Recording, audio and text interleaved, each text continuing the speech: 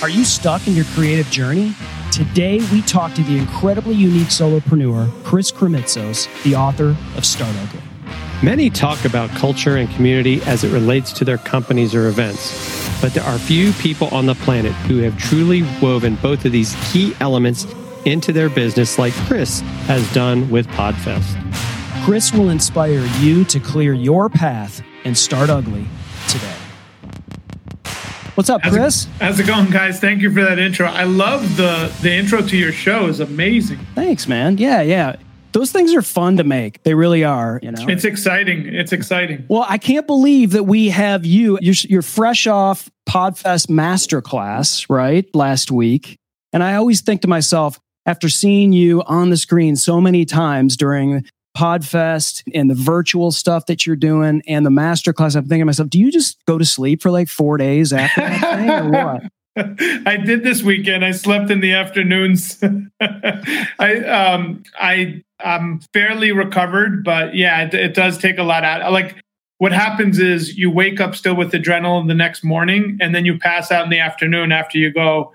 As you know, the last stretch was a 5-day stretch, and then you recover over a couple of days for sure. It's unbelievable. And so for those of you, and you don't know yet what PodFest is, you cannot change your channel, go to another anything, because you're now talking to the person. If you've ever thought about doing a podcast, if you've ever thought about starting a YouTube channel, if you've ever thought about doing anything from a content creator standpoint, this is the man who can get your mind junk cleared if you pick up this book called Start Ugly and really get you on your path and get all of that stuff past you. Because I think, Chris, I've used a Start Ugly thing. I put this book behind me in my office. I do, Zoom calls and everything like we all do. And I put it behind me. And one of the reasons why is that I'm always referring to it so I can just point to it. But also it's like this Post-it note for ugly. It just shouts at people and they're like, does that say ugly behind you? So it's a nice little conversational thing as well. But and it looks like you actually put a sticky note on it, right? Yeah, my favorite story about the sticky note graphic was my friend, his mom saw the book on the table and she goes, "Why would you put a Post-it note to deface your friend's book?" And she got really upset with him and he couldn't stop laughing because she didn't realize it was part of the book cover. And she was admonishing her son, like, how could you do this to Chris's book?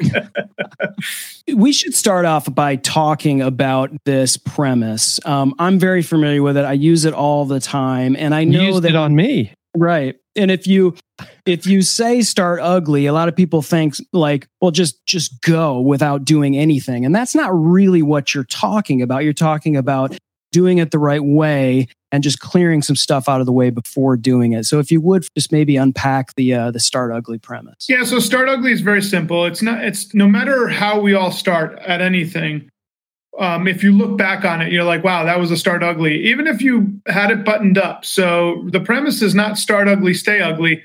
It's Start Ugly and perfectly execute from the beginning. But most overachievers use the word perfectionism to get started. And most, not necessarily underachievers, but people that are afraid of getting started, they'll say they're not ready yet. So you have those two extremes, but underlying both of those is fear. So it's being afraid of what's on the other side of it. So Start Ugly just says, hey, do some research, put a timeline, announce that you're going to do something, and get started. And really, the cool part about the book is, unlike most business books, it's a parable. It's a short story about someone experiencing that they're stuck, which is basically all of us at some point or another. And they have to find their Start Ugly moment. In that moment, it's a big crescendo in the book. So it's a really interesting case study. Amazon has been very supportive of the book. We've sold quite a few copies. And we purposely made it a 30. If you're a slow reader like myself, 45 minutes tops read.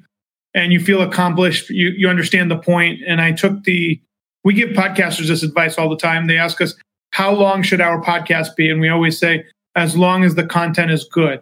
So the book is 99 pages and most of it's graphics. To be quite frank with you, there's a lot of graphics in it. Intentionally so, we designed the graphics to integrate with the words. So I'm a big fan of the physical copy because it's good to have around staring back at you. I know you say I have mine. I carry mine wherever. People think, oh, you're promoting your book. I go, no, exactly what you said. And I say it all the time. I put it like right here. And when I give myself excuses why I can't get started, I'm like, okay, my advice, I'm the Start Ugly guy. I got to get started. And I always learn from starting, because then you learn, oh, okay, I didn't know that I had to do these 3 things, and you could get going. Thinking is the biggest time stealer that we all have. We think too much. Therefore, we don't get started enough. Yes. Perfectionism, like you said, is just it's a major crossroad for a lot of people, myself included. And of course, we all go back to that first time we got in front of a camera, we got in front of a mic, and we're all cringing. You know what? No one else remembers that stuff. I like to go back and listen to that stuff because I like to feel good about how far that I've come.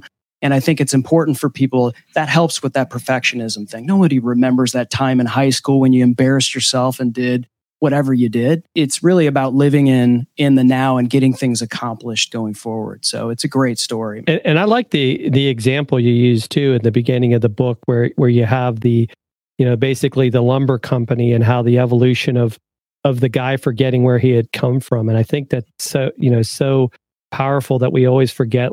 And even you have some examples later in the book of companies like Sears and Circuit City and how they didn't adapt to change. I mean, heck, we could even talk about Blockbuster, great companies that had a great idea, but they forget that we have to always be trying things by starting ugly. Loved how you pointed all that stuff out, and it really made a lot of sense. So let's tie in the Sears example to Amazon. This is like such a, so I didn't use Blockbuster because we all know the case study. So I was like, let me pick some different ones. Yeah. So when I did research with Sears, they started in 1896, somewhere around there. And they were the first catalog company, or at least the first that would cater to people. And what they did was they catered to African-American households that wanted to buy really nice goods, watches and different things, but they couldn't go into stores to buy them. So they were able to cater to and be revolutionary in that African-American households could buy goods through the catalog. And then they were able to transition from a catalog company to a big box. They were the first big box retailer. I know a lot of people know Walmart, Kmart, but it was Sears was the first. But then they were also the first to do private labels, Die Hard Battery, Craftsman Tools, like these things. Sears has pioneered from the beginning. And the craziest thing, I know we all know this, most of us know this anyways, in the 90s when Walmart beat Sears, that was the moment for Sears to go back and be an online catalog company and beat everybody. But unfortunately, they didn't have the vision. Jeff Bezos and Amazon did. And all these big companies gave that territory over to Amazon. And Amazon was focused on being a catalog company to everybody. And if you guys recall, the case study with Amazon is very simple. Amazon chose books. And that was actually a very pivotal choice because at the time, books were something everybody searched. They were decentralized. Not every bookstore had every book. And it's something where Jeff could have created a centralized repository of books. Mm-hmm. And if he didn't choose books, I don't know if Amazon would be here today. So that was a very crucial decision in the company's founding. Now we all know, what people don't realize is they know Amazon as like, of course, they're the biggest company. No, they weren't. They were a little company where a guy had a lot of people have seen the picture of Jeff in a crappy little office with like Amazon almost spray painted on the side behind him. And now they're this behemoth that just keeps growing. And it's because they haven't forgotten the Start Ugly philosophy. And if I do a lot of stuff on Amazon, there's links that are still broken that they're fixing in real time. Amazon's the ultimate Start Ugly company. They're starting ugly across spectrums that most people have no clue about. So it's interesting to watch how quickly that philosophy has allowed them to become the largest corporation in the world. Yeah, I mean, and even some of the things they're doing now, and it started with, I can't say her name because she's in my room here, and what that's doing for voice, which when you think about podcasting is voice. And so now they're even putting podcast in Amazon Music. And I think that is a major step. I mean, it goes back to, hey, why not? We've already got all this data on people. We know what they like, things of that nature. I mean, what are your thoughts on that, Chris? So I have a partner that's on the cutting edge of what we call ambient voice technology, and that's what Alexa, Google Mini, all that stuff is, Siri. My first thought is poor Apple had the advantage. And like anything else, Steve Jobs passed away. They shelved. Siri has not really improved since it came out. But Bezos put it out, understood the vision, said, let's experiment. I have a friend that's one of the first 100 developers on Alexa. He actually created the official hurricane tracker for Alexa because we're in Florida. And he and I are partnering up creating ambient voice technologies for podcasters. So it's an area that I play around with quite a bit. Amazon is already a player, which is really surprising to me. I do know that Amazon's a big player. We all know Amazon's a player, but for Amazon's downloads to start showing up on people's players as quickly as it has really surprised me. I would think it would take maybe a couple of months, but they're going to be very dominant very quickly. Right. I believe, because I get to see, because of what I do, I get to see people's downloads a lot. And I always, if I'm consulting, I want to see what's going on. And Amazon's registering the way now, Spotify's registering almost across the board, depending on where you're at. But now Amazon's showing up overnight as one of the top download producers for these podcasters. So if that's what it's like right out the gate, one or two things are I got to look at. One, it could be that these are the early adapters that got onto Amazon and there wasn't enough inventory just yet. I don't think that's the case. I think Amazon knows how to integrate things, and over time they'll integrate it. However, I do think there's a first mover advantage always. And then ambient voice. So let's talk about these devices in our homes.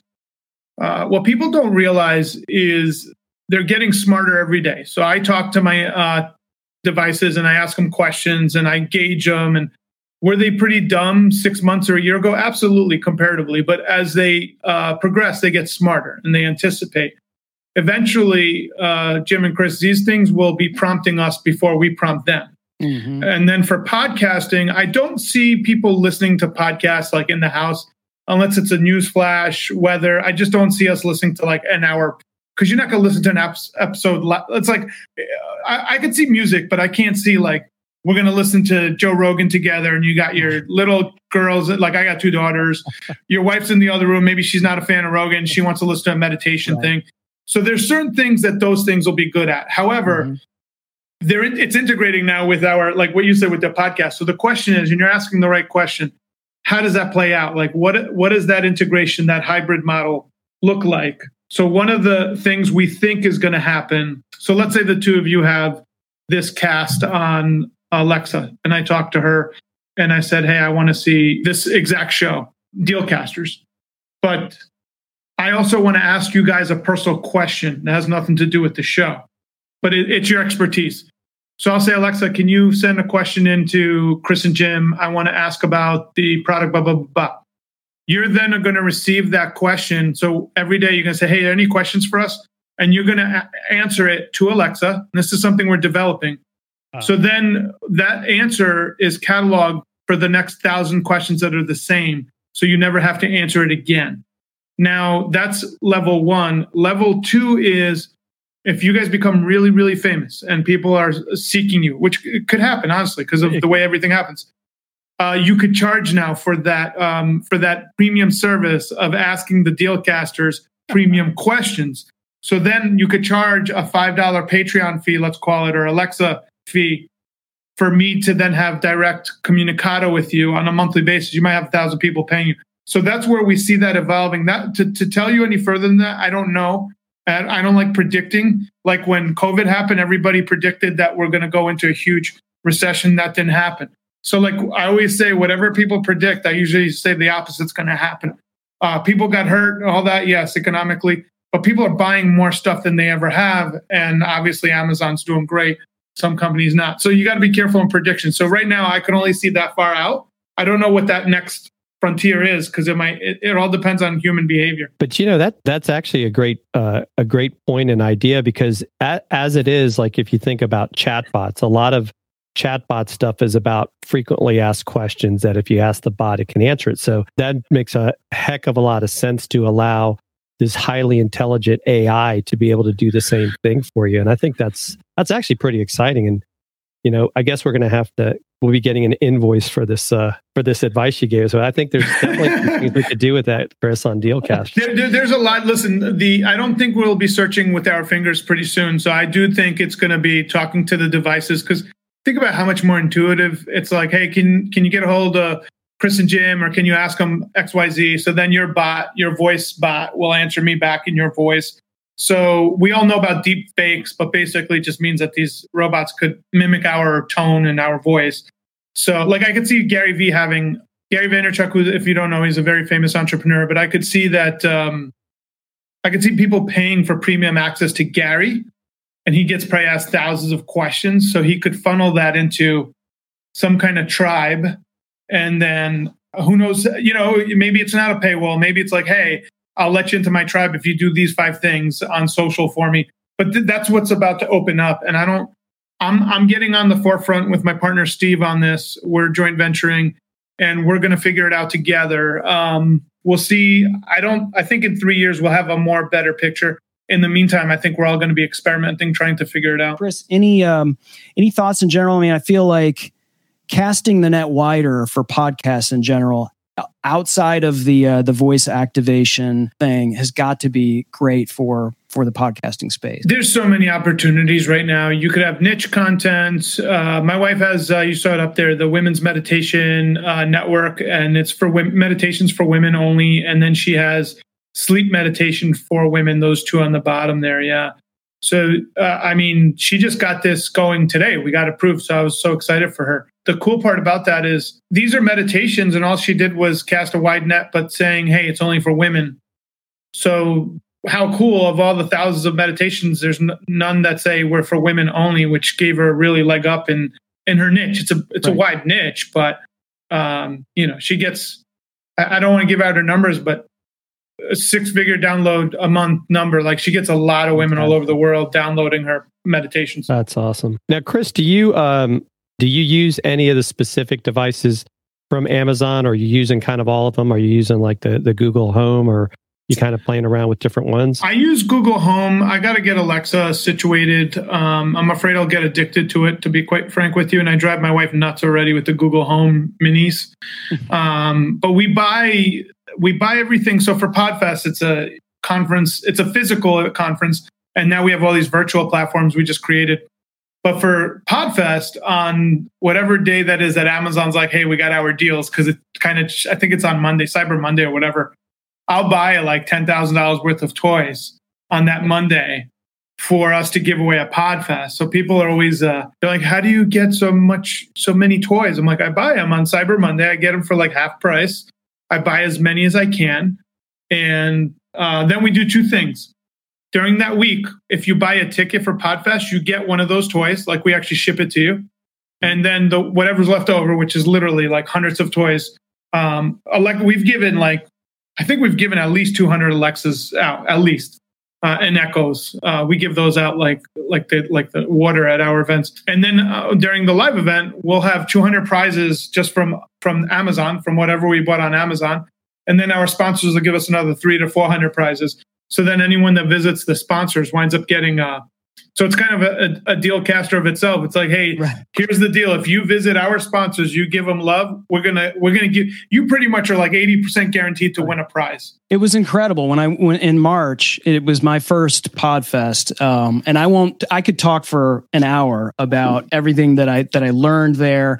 One of the things was the sense of community, which I was, I'd heard about, but really had a chance to experience there. But what you're saying was, we got to the end, and a lot of my friends like Audrey Bell-Kearney and Mark Deal and these people, we were all just sort of sitting in that area. And when you started doing the prizing, and I looked into the back of the room, and I saw these tables and tables and tables of gear, and just like person after person, I was like, man, if you don't get something, it was just so easy to just go in, support the sponsor, just check off, go through the expo and do that, and end up with something really cool that you get to take home. It was a great experience, PodFest, for sure. And Chris, would you also say that your Start Ugly book, I mean, that even really kind of ties in to how you started what's now this world record event, right? I mean, you started this business association, you talk about that in the book, that you just kind of went in with you had a plan. It's like you say in the book, you got to have a plan. And it wasn't about perfection. And I thought it was kind of funny because, I'm actually a member of an American Legion. It's like you had all these people left these papers on the chair, and you were going to throw them out. And they said, wait a minute, people actually filled them out. And the story you're talking about, I have to share this because I've done, on my bio, I put that I've done over 2,000 events. So a friend of mine who knows me well, and you guys have seen me, I travel around the country all the time. But like when I say events I put on, not that I go speak at. My buddy goes, I've done the numbers. You must have done more than 2,000. And we did the numbers. It's close to 3,000, but it sounds so obnoxious. We just don't list them anymore. So I was like, listen, let's just keep it at 2,000. You and I know it's well over 2,000. But my first event, and Jim, this is what you're talking about. So I was doing a local TV show in Tampa, and Mr. Diaz, who was a Legion, he was like in charge of the American Legion locally. He was the guy in charge of making sure it was okay for everybody. He goes, why don't you have your event at my place? I go, how much? He goes, $300. I'm thinking Price is right? Let's have it at the American Legion. And it was a business group for owners of companies, small business owners. And it was in June in Tampa, and the air condition, this place busted. And I think it was June or July. It felt like July, but either June is hot. It was like 100 degrees plus the humidity. So now everybody's showing up, and the Legionnaires the night before smoke cigars. That's what they do. Like I think my event was on a Saturday or something. On Friday night, they were smoking cigars. So when I tell you it stunk to high heaven, it was gross. So now I've told everybody, please wear your Sunday best. Everybody's wearing suits and stuff. Right. And in Florida, in the wintertime, summertime, people in general don't wear suits like they do in the colder cities, only because it's so hot. You just don't wear suits. So now, a friend of mine was like, you got to tell them to dress up well. And then I had 5 slides. I did the slides. I'm defeated at this point because I'm like, holy crap. Like, it's everybody's shirts are melted. I brought them all into this nasty smoke-filled place. But they saw the love I had for the community, what I wanted to do. And Jim, like you said, I was about to throw all these. Back then, I put pieces of paper and you put your credit card information on the paper. I know it sounds like so old school, but it's not that long ago. And that's when my friend Barbara was like, what are you doing? I go, I'm throwing out the thing. No one filled it out. She goes, no. Every 5th paper has like someone's credit card information. I was like, holy crap. And I had 20 of them, and I started my group. But it was that's what I call Start Ugly. Now, if I said next month we're back at the American Legion, now that's a problem. But I transitioned into a hotel because someone at that meeting said, why don't you have it at the local hotel? And I'm like, I can only afford $300-400. So they'll give it to you locally if you have a 30-day window, and that's what happened.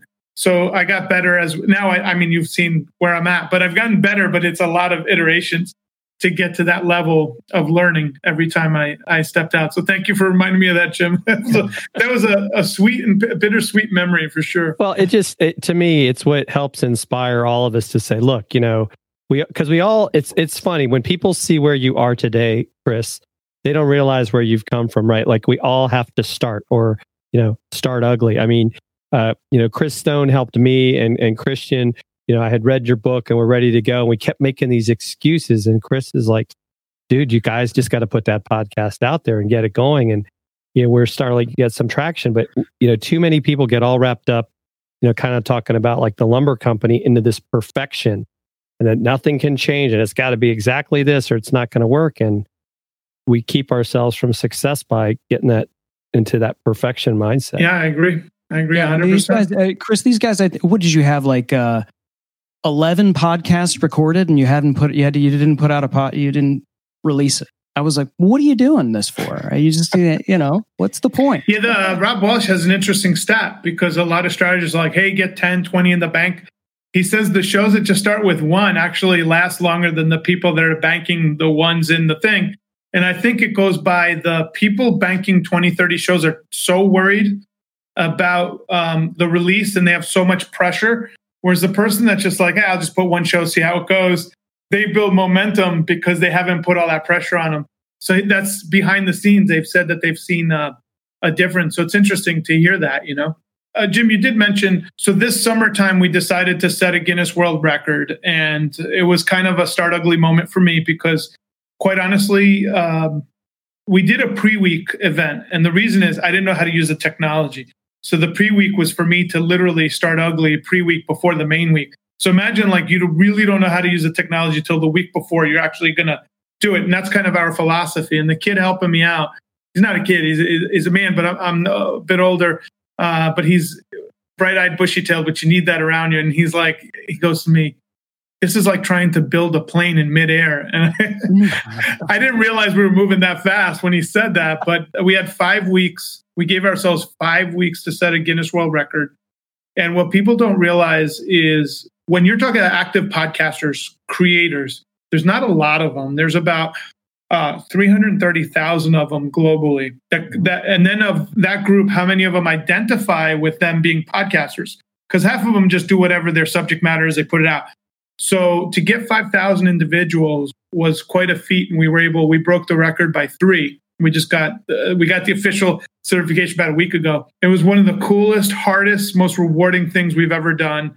And I believe March next year, we're going to go for it again. We're going to try and set the record out of reach for anyone. So we're going to, as a community, we're going to come back and just set the record out of reach. That's awesome. I think that's a testament to the community that you've put together, man. I mentioned it earlier, but the support system behind that, I believe, Chris, like if you said 24 hours from now, I want to do another world record, you would have a huge tribe of people that would support you on it, just because of what you've done and what you've given back to everyone. So yeah, and Chris, congratulations. Thank you both. That's one thing I would say too that I really admire about the other Chris, not the Chris Stone, but I admire as well with you, Chris Stone. But you are such a giver. I mean, I've seen that as I've gotten to know you and see what you do. You're so always helping others, and I think that is what feeds into this growth of this, and it is truly a community. And the moment I see the intro that you guys prepared, it tells me that you are not just showing up in your underwear.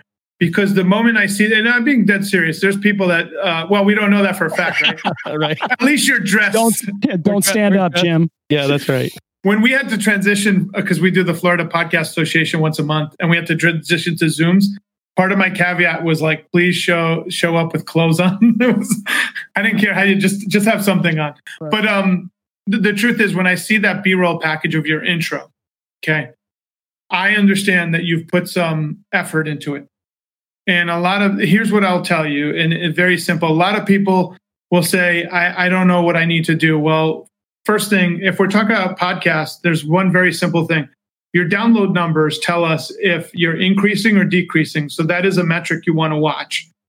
2, are you on topic? Is your show named properly? A lot of people would choose names no one can research. They can't find it. This show is appropriately named Dealcasters. It's very specific, and they stick to the theme of a Dealcaster. So how are you naming your show? Is it congruent with the content that you're providing? Are you doing any marketing? Are you doing any social media? Are you doing any paid marketing? And then the last thing is, who are you asking for feedback? So for instance, I would pay someone like a Dave Jackson from School of Podcasting to give me objective feedback. Dave will. Okay. But are you listening? Most people don't listen. You guys know this better than anyone because you've been around the block or two. Most people ask for feedback because they want a pat on the back. So I always ask, what kind of feedback do you want? Do you want me to say you're doing a great job? Some people need that's fine. But if you're asking me for like real feedback, where I have to now re-listen to the show and give you point by point what can be done better, that's strategic advice. And usually you go to a professional. I would say Dave Jackson is the best for that. Invest in it, and then listen to the feedback. You don't have to listen to all of it, but there's always going to be things in there. You're like, I heard about that, or someone left me a comment about that. Well, if you're hearing it twice, I'll give you guys an example. Early on, there was a meditation podcaster, and she was a fan of John Lee Dumas. And John Lee Dumas starts his episode number 1 of whatever. He announces the episodes, and she was doing the same thing. And I said, hey, no offense, but I don't know anyone listening to a guided meditation that needs you announcing the episode number, because it's not something that's sequential. It's evergreen content. Sounds like basic.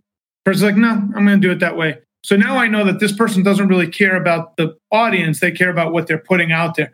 Luckily for them, they were early adapters. They got a huge audience because they're in a niche that a lot of people needed the content. But, that's someone that doesn't care. They're going to do it their way. Well, you can't help that person. They're not looking. And you guys know this in the book. Our main character had to have a come to Jesus moment to accept feedback. And that is the problem with most of us, all of us. We're thick-headed up to a point until we are ready to listen. Right.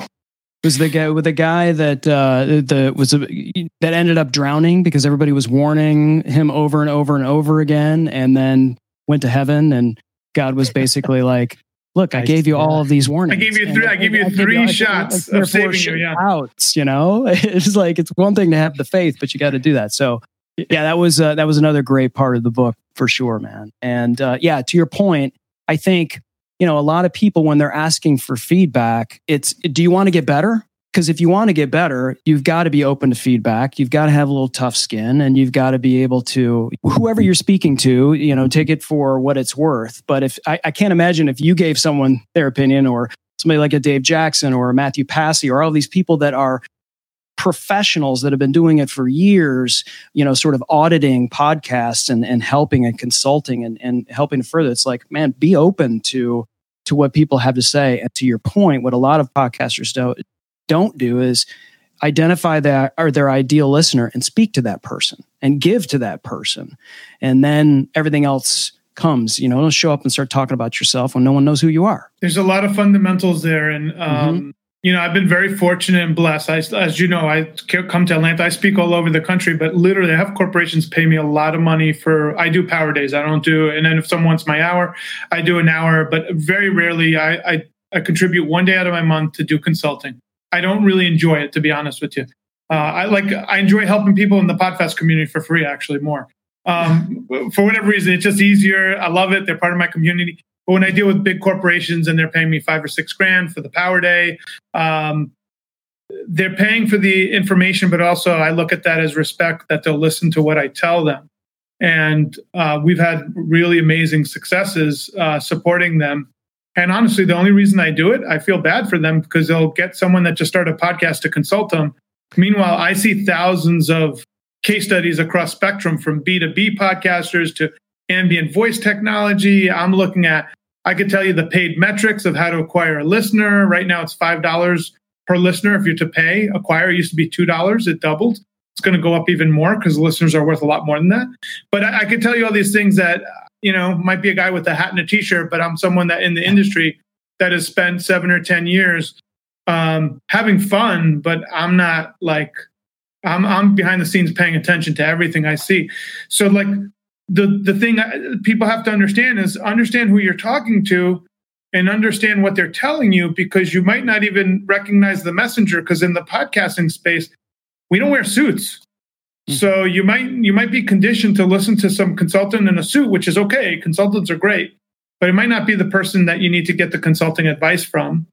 And I would tell people, be careful taking advice from family. Like family loves you and they just want you to be happy. So they might not give you the constructive feedback that you need. Unless someone in your, like, for instance, I do strategy. It took my wife a long time to ask me for help. Well, when she did, we were able to put down the strategies in her podcast, and she's literally tripled in her downloads.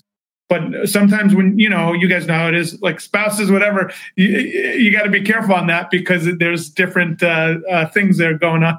So that's true. Your podcast is your baby. You can kind of take stuff personally, and family can be sometimes the other way too, maybe a little too, detrimental and could, kind of maybe. It could go a lot of different ways. So the key though is to have an open mind. Audio is growing. We're not at the now that Amazon, like, think about it. Amazon just came on board. So to say like we're still at the tip of the iceberg, it's still going to go through the roof. Oh yeah, and I love how you actually say, because it kind of fits in with your book cover, right? Don't judge a book by its cover. It's the same thing, right? I think a lot of us, like I almost am terrified of having to wear coats and ties anymore. I mean, this is I usually wear a polo shirt. I would almost prefer to wear jeans as opposed to slacks, but I get it. There's still people kind of stuck in that mindset. But, or I don't know if you guys have ever done it. You walk into like a car dealership completely underdressed because you want to see how they treat you. They have no idea what you have, as far as funding goes. I think that's a great point, Chris. Well, Jim, for you and Chris, I'll give you guys this example. And this is why everybody in our community is treated equally. I'm talking about from the speakers to the sponsors to the attendees. I think all three of us have a lot of value out in the marketplace. Imagine if you came to my conference and we were too busy for you. So a lot of conferences, what they tend to do is they cater to their speakers. And the speakers become superstars. What I've learned is the community you never know who's in your community, first off. From a human level, I believe we're all equal, right? Like, we're all human beings walking the planet. We all have different gifts, right? I think we'd all agree on that. What I realized was, like, we have just as much talent in the community as on stage. So now what happens, and I think you've seen this, our community teaches the stage. So there's no, like, it's all fluid. Like, even the sponsors, everybody integrates. And it's because of I would go to these events and I would say up to the speaker, hey, I have an opportunity. Meanwhile, they don't know I have a full running promotional company. And they would be like, yeah, I'll talk to you later. And they'd walk off. And I'm like, well, that's wasn't the speaker's fault. I want to be very clear.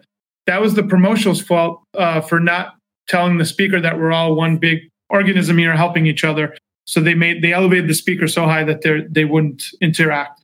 So I do believe that that's what the community of PodFest is really about. And I know people hear us say it, but you'd have to come to experience it. It's very unique. Yeah. And I think what that spurs is creativity in the podcasting community.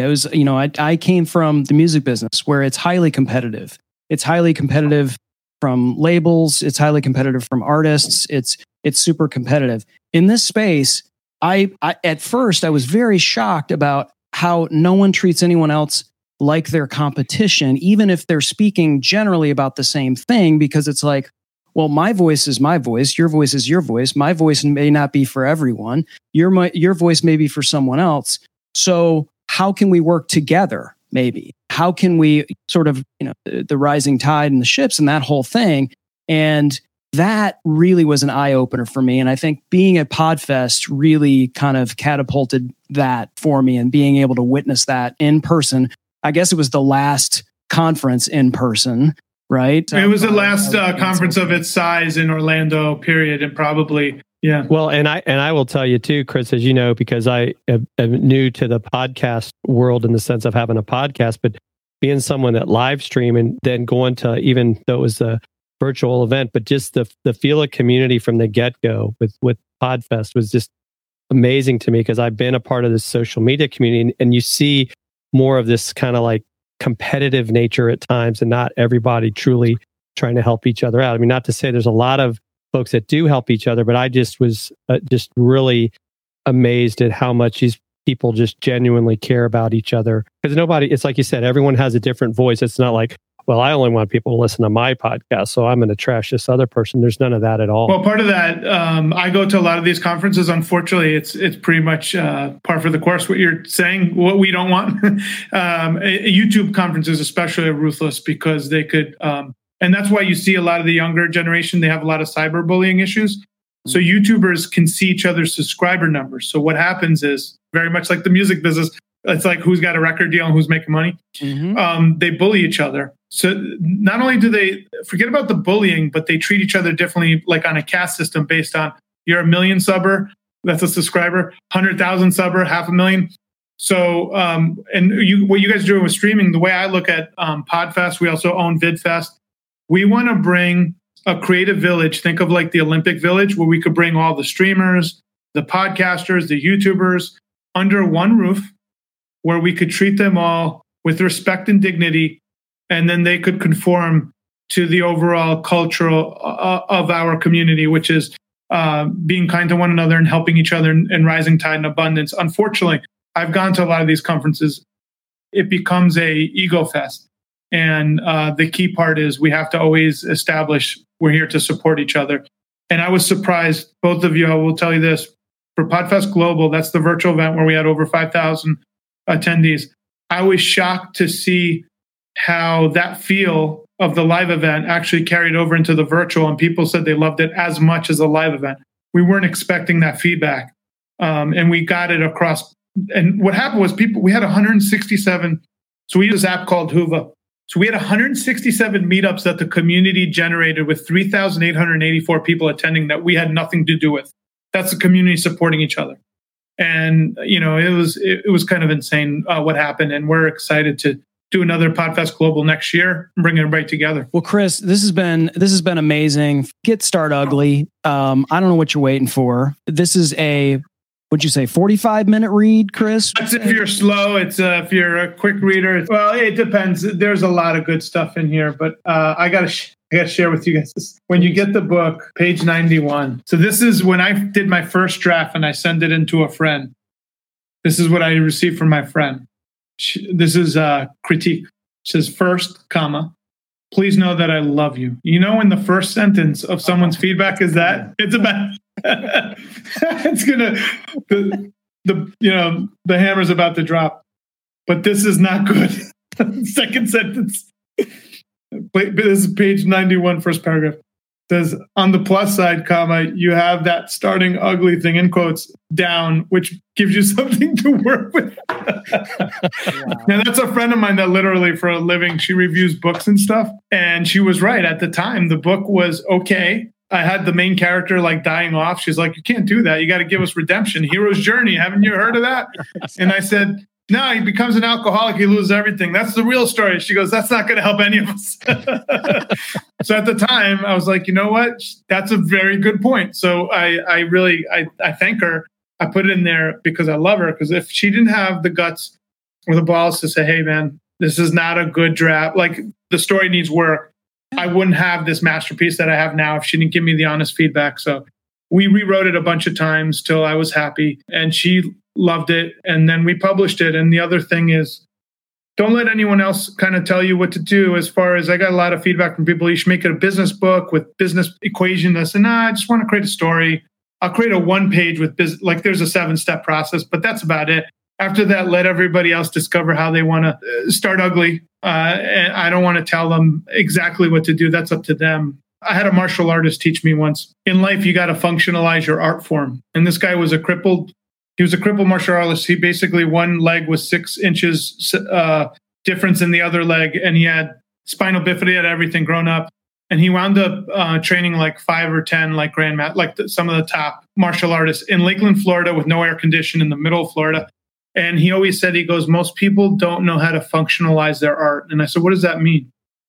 He goes, you need to know first who you are.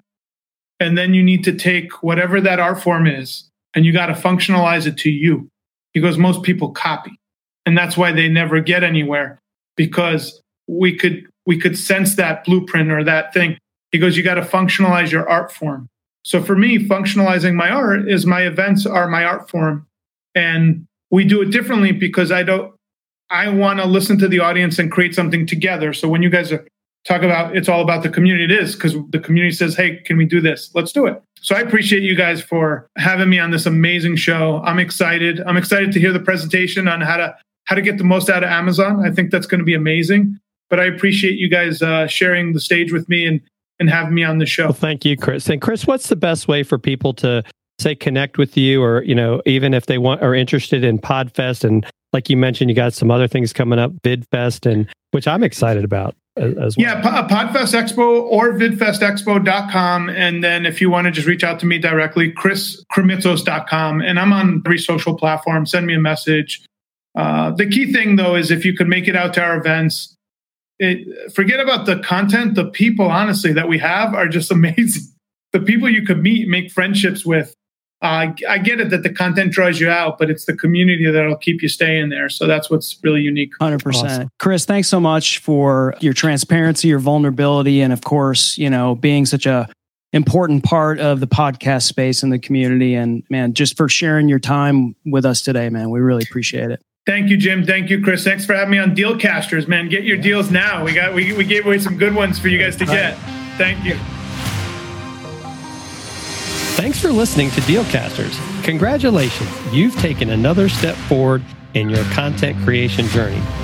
Please don't forget to hit the subscribe or follow button here in your favorite podcast player so you can be reminded every time we drop an episode. We love hearing from our listeners and viewers. And if you're wanting to watch our shows live on Amazon, feel free to follow Dealcasters Live as well at dealcasters.live. Follow us on Twitter or subscribe to our YouTube channel, where we also included added content that you cannot find anywhere else. If you have questions about this episode or have something you want us to review, you can also email us at dealcasters@dealcasters.live. Thanks again for listening, and you know the deal. Don't fear the gear.